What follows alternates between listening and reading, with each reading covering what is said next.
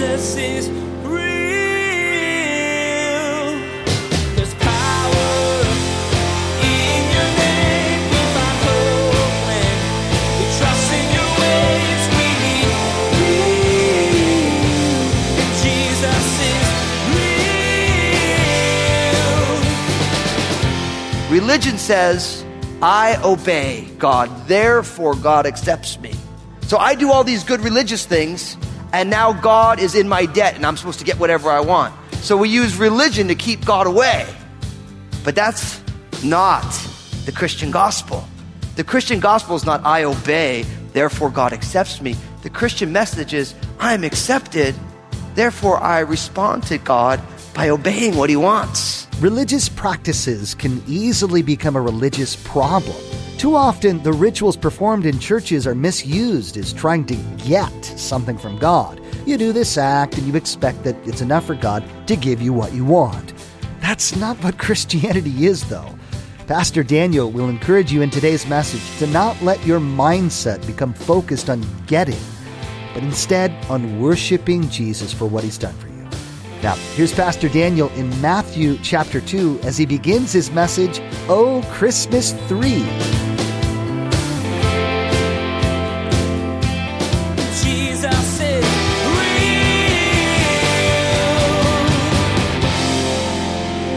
We've been reflecting on the birth of Jesus, and what we found in this season that we celebrate is that when God chose to enter his own creation, it wasn't neat and tidy. Everything wasn't ideal, so to speak.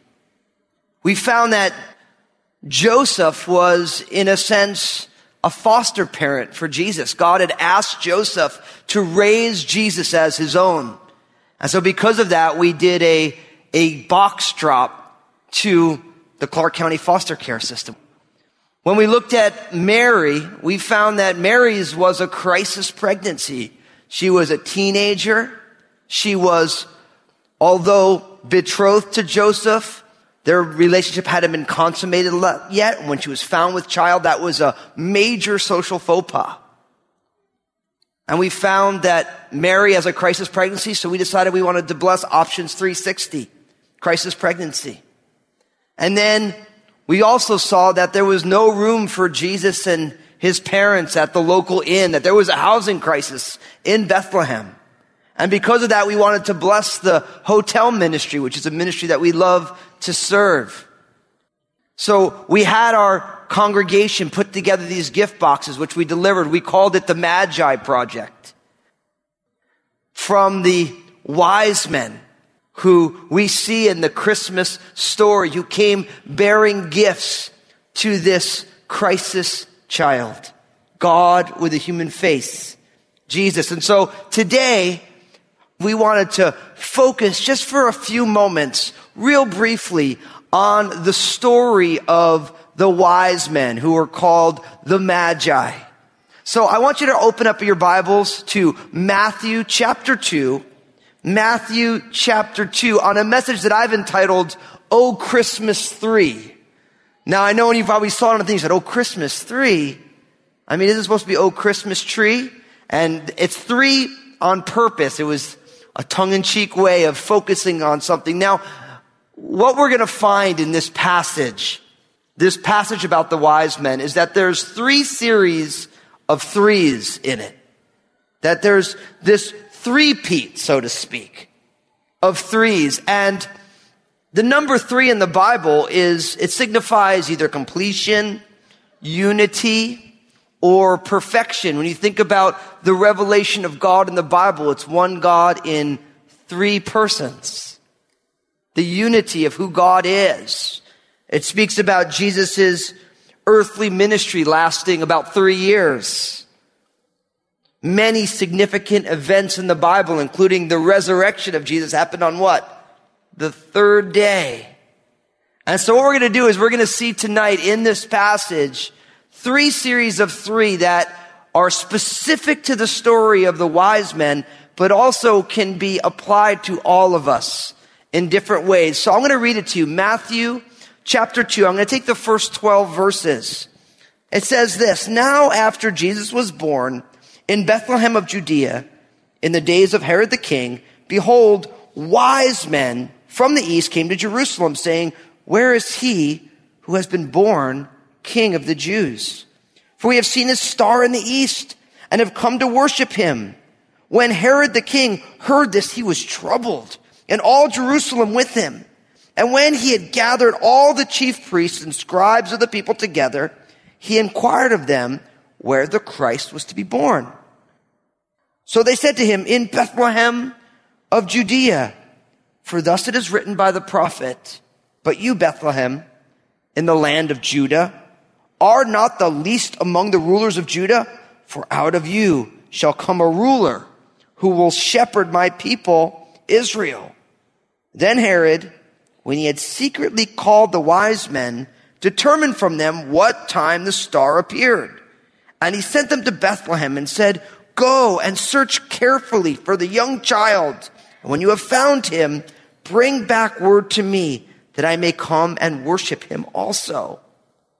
When they heard the king, they departed, and behold, the star which they had seen in the east went before them, till it came and stood over where the young child was. When they saw the star, they rejoiced with exceedingly great joy. And when they had come into the house, they saw the young child with Mary his mother, and fell down and worshipped him. And when they had opened their treasures, they presented gifts to him, gold, frankincense, and myrrh. Then being divinely warned in a dream that they should not return to Herod, they departed for their own country another way." Now, the first set of three that we see here in this story is that there's three different kinds of people. There's three different kinds of people here. And I'm going to unpack it for you. I'm going to give it to you all in the beginning, and then we'll take each one. There are three different types of people. There are those who are hostile to Jesus. There are those who are indifferent to Jesus. And then there are those who will worship Jesus. Three types of people. And I'm here to tell you that in this room, in the world that we live in, there are these same three types of people.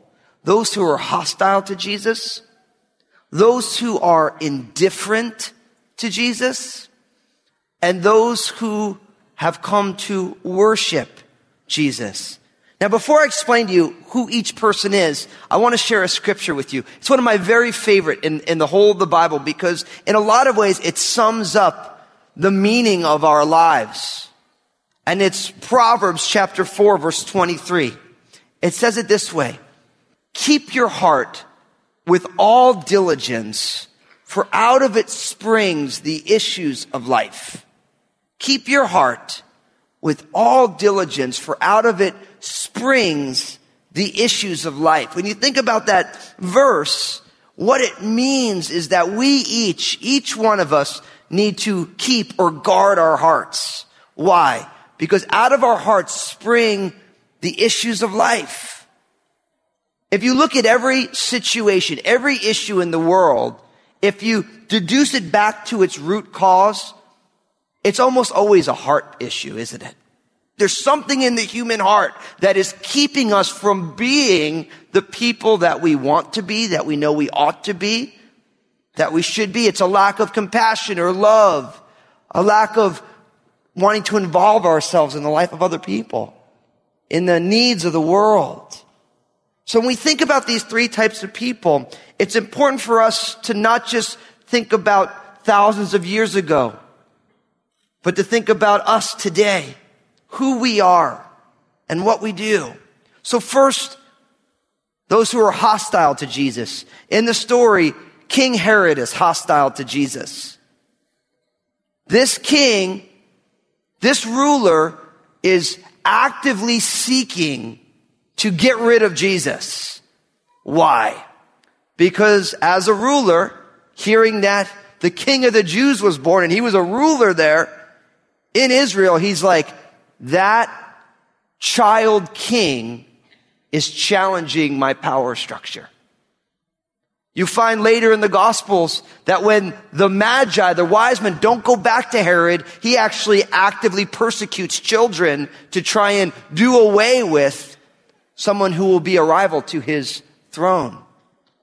There are many people today, and no doubt maybe people here today, who, when you look at your heart, there's a hostility to Jesus. Jesus is intimidating to your own personal power. So you'd rather Jesus not exist. There's all sorts of people who will tell you why you shouldn't believe in Jesus. New York Times best-selling authors. Oh, Jesus. Let's get rid of Jesus. Let's pretend like he's not real. Let's do all these things. There's a hostility to Jesus. But that's a heart issue, isn't it? This was God's promised child. But yet Herod was still hostile. There was also those who were indifferent to Jesus. Now, in the account there, you know who was indifferent to Jesus? The chief priests and the scribes. The Magi come seeking Jesus, and they know where he's born, but they don't want to go meet him. There's many people, even here today, some of us find ourselves to be indifferent to Jesus. Now, it's interesting that in the account, the people who are the most indifferent to Jesus are actually the most religious people. Because they knew the scriptures. They knew that he was to be born in Bethlehem, and they heard that he was born. They're like, we know what the scriptures say, but we actually don't want to meet with Jesus. It's easy to use religion as a way to keep Jesus at an arm's length. Why? Because religion and the gospel of Jesus Christ are different from one another. Religion says, I obey God, therefore God accepts me. So I do all these good religious things, and now God is in my debt, and I'm supposed to get whatever I want. So we use religion to keep God away. But that's not the Christian gospel. The Christian gospel is not, I obey, therefore God accepts me. The Christian message is, I am accepted, therefore I respond to God by obeying what he wants. And when we realize we're accepted no matter what we do, now all of a sudden God's not in our debt. We just come say thank you. So in our story, the religious leaders were indifferent. They knew he was born. They just didn't want to go near him. But you know what's interesting? A lot of people are also indifferent to Jesus, not because they're religious. They're just spiritually apathetic. And I don't mean to be crude or rude, but some of us are just apathetic to Jesus. That we know that he's God, we know he was born, we know he died on a cross and rose again, but for whatever reason, it doesn't move our hearts at all. I mean, now think about this. Imagine if you had a life-threatening illness, you needed a heart transplant or a liver transplant. And somebody said, look, I'm willing to give up my life so that you may have life. Are you going to be indifferent to that person? Are you going to say, oh yeah, well, yeah, it was great. They died, but hey, I'm living, so cool. Let's just go on. I don't think so, right? When somebody is willing to give up their life so that you may have life, that's going to impact your heart. You're going to spend the rest of your life saying, I need to live differently because somebody gave up everything so that I might be here. And that's why if you're here today, or maybe you're watching online and you're indifferent to Jesus, you got to say, God, why is my heart indifferent to Jesus? He gave up his life that I may have it, not only to give me an abundant life now, but to give me an everlasting life for all eternity. Not just, I give up my life now so I get heaven later. I get life now and later. It's the complete package. But we shouldn't be indifferent. But some of us find ourselves in that heart space today. And then third, those who've come to worship. And of course, the wise men, the Magi, they've come to worship Jesus. They're seeking after him. They won't stop until they find Jesus. And when they find Jesus, we find that they give him gifts. They lavish gifts upon Jesus. So I ask you today, where do you find yourself? Are you hostile? Are you indifferent? Or have you come to worship Jesus? There's three types of people. Now, not only is there three types of people, there's three types of revelation that we find in this passage. Three types of revelation. Now, The word revelation, you're going to love this. The word revelation in the Bible is the Greek word apocalypsis, which we get our word apocalypse from. Now, I know when you hear the word apocalypse, you think, thank God for Bruce Willis. Because if there's a meteor coming to the earth, thank God for Bruce Willis. He's going to get on a shuttle. He's going to go drop a nuke in that thing and he's going to save the day. When you think of apocalypsis, you think of the end of the world. But you know what the word apocalypsis actually means? It means to open a presence, to open a box to see what's inside. And I'm here to tell you today, not only right now, but every single moment of your life, God wants to open up the present of who he is in, to, and through each one of us. God wants to reveal himself to, in, and through our lives. And in this passage, we see three types of apocalypsis, three types of presence that are being unpacked for us. I'm going to give them to you real quick. We see that there is a general revelation, there is a specific revelation, and there is a personal revelation. There's a general revelation, there's a specific revelation, and there's a personal revelation. You know what the general revelation is? The general revelation is that star that they saw. The star that precipitated or began the journey for the wise men. It's the way God reveals himself to us in nature, in what he created. Do you realize that everything that God has created reveals something about who God is in a very general way? What that tells us is that when you see the rain, and we see some of that, when you see some ice, when you see the sun, the moon, when you watch something blossom, that tells us something general about the God who created us. And in this story, the Magi see the star. There's a general revelation. There's also a specific revelation. And the specific revelation is when they go and they say, the King of the Jews was born in Bethlehem. The specific revelation is God's word, the Bible, from Genesis to Revelation. God reveals himself specifically to the wise men, and I believe God wants to reveal himself specifically to us. Now, I know some people say, hey, listen, the Bible, okay, whatever, but like my church is nature. I have friends like that. Nature is my church. And I say, well, listen, the word church actually means a call out group of people. So you can't let nature be your church because nature's not people. It's nature. But the reason God doesn't only give us a general revelation, but he gives us a specific revelation is God knows if he does not tell us who he is specifically, we're going to make up our own ideas about God. And not only will we make up our own ideas about God, but we're going to make God after our own image. It was Friedrich Nietzsche who said, God created us in his image and what? We've been returning the favor ever since. Left up to our own devices, the average human being is going to make God just like them, liking who they like, hating who they hate, valuing what we value, and devaluing what we don't value. In a lot of ways, we want God to be a Stepford God. You guys remember the movie or the book, The Stepford Wives? Anybody? Yeah, some of you read the book. I'm from the movie culture. Remember in that movie, in that community in Stepford, the men just didn't want to have to deal with their wives. So they plugged a little chip in their brains and all their wives were perfect, could cook perfectly, were totally cordial, never had an opinion on anything. And all the guys said, amen, Merry Christmas. You're going to get coal in your stocking if you said that out loud. But listen, all of us want to have a Stepford God. We want God to be just like us. We want to be able to fortify what we value by saying, well, that's where God is at. And I'm here to tell you, God revealed himself to us specifically in the Bible to challenge all of our presuppositions about who God is and what God values.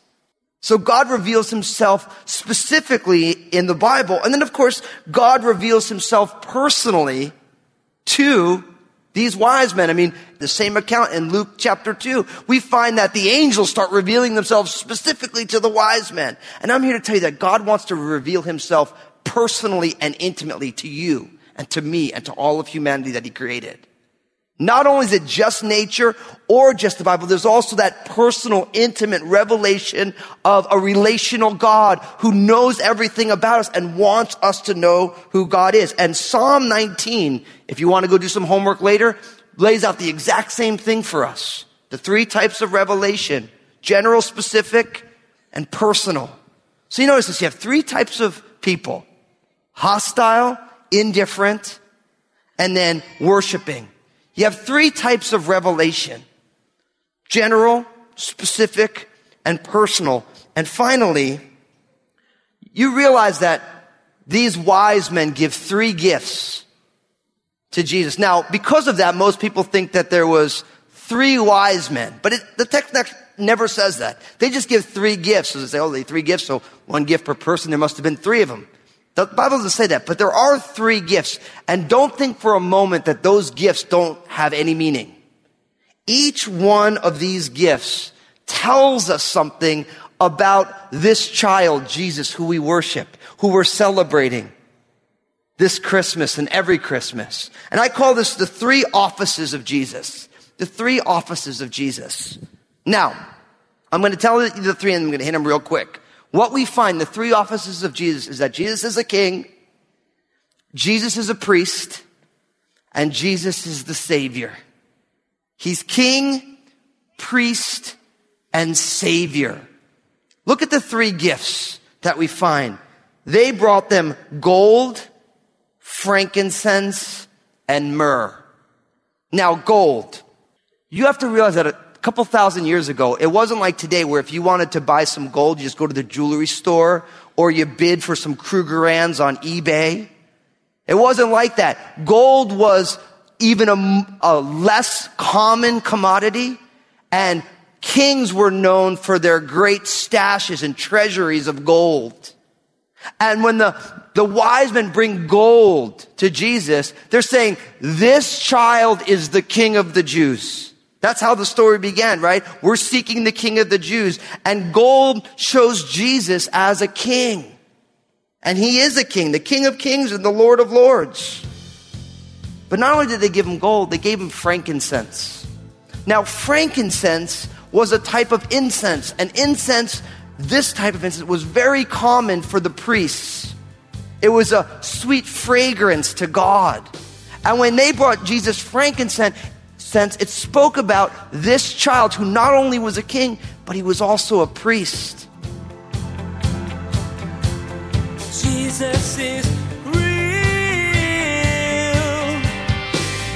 Pastor Daniel spent time today explaining some 3s of the Christmas story. The 3 ways people react to Jesus, and 3 ways God reveals truth to those who seek him. These aren't exclusive to the events surrounding Christ's birth. They're true in today's church as well. You've likely experienced Jesus in your own unique way today through the revelation of Scripture or even through the Holy Spirit speaking truth to your life. How will that change your reaction to Jesus? Hey everybody, Pastor Daniel Fusco here to tell you about my book, Upward, Inward, and Outward. You've heard me talk about these 3 directions for living again and again on Jesus is Real Radio, and I think they're so important. I wanted to write a book to explain even more. Upward, Inward, and Outward teaches you the importance of developing a right relationship with God and how that teaches you to love yourself well. From those 2 healthy relationships can spring a well of love for people around you, and that's what transforms our world. Find out more and get your own copy at JesusIsRealRadio.com. Next time on Jesus is Real Radio, Pastor Daniel shares the significance of the 3 gifts of the Magi: gold, frankincense, and myrrh. These expensive and rare treasures were presented to a baby, unknown to many at the time, but revered by those who knew his purpose. Jesus is King. He is the high priest. He gave his life away to save you. We wish we had more time today, but we will have to pick up where we left off next time, as Pastor Daniel continues teaching through this Christmas series. That's next time on Jesus is Real Radio.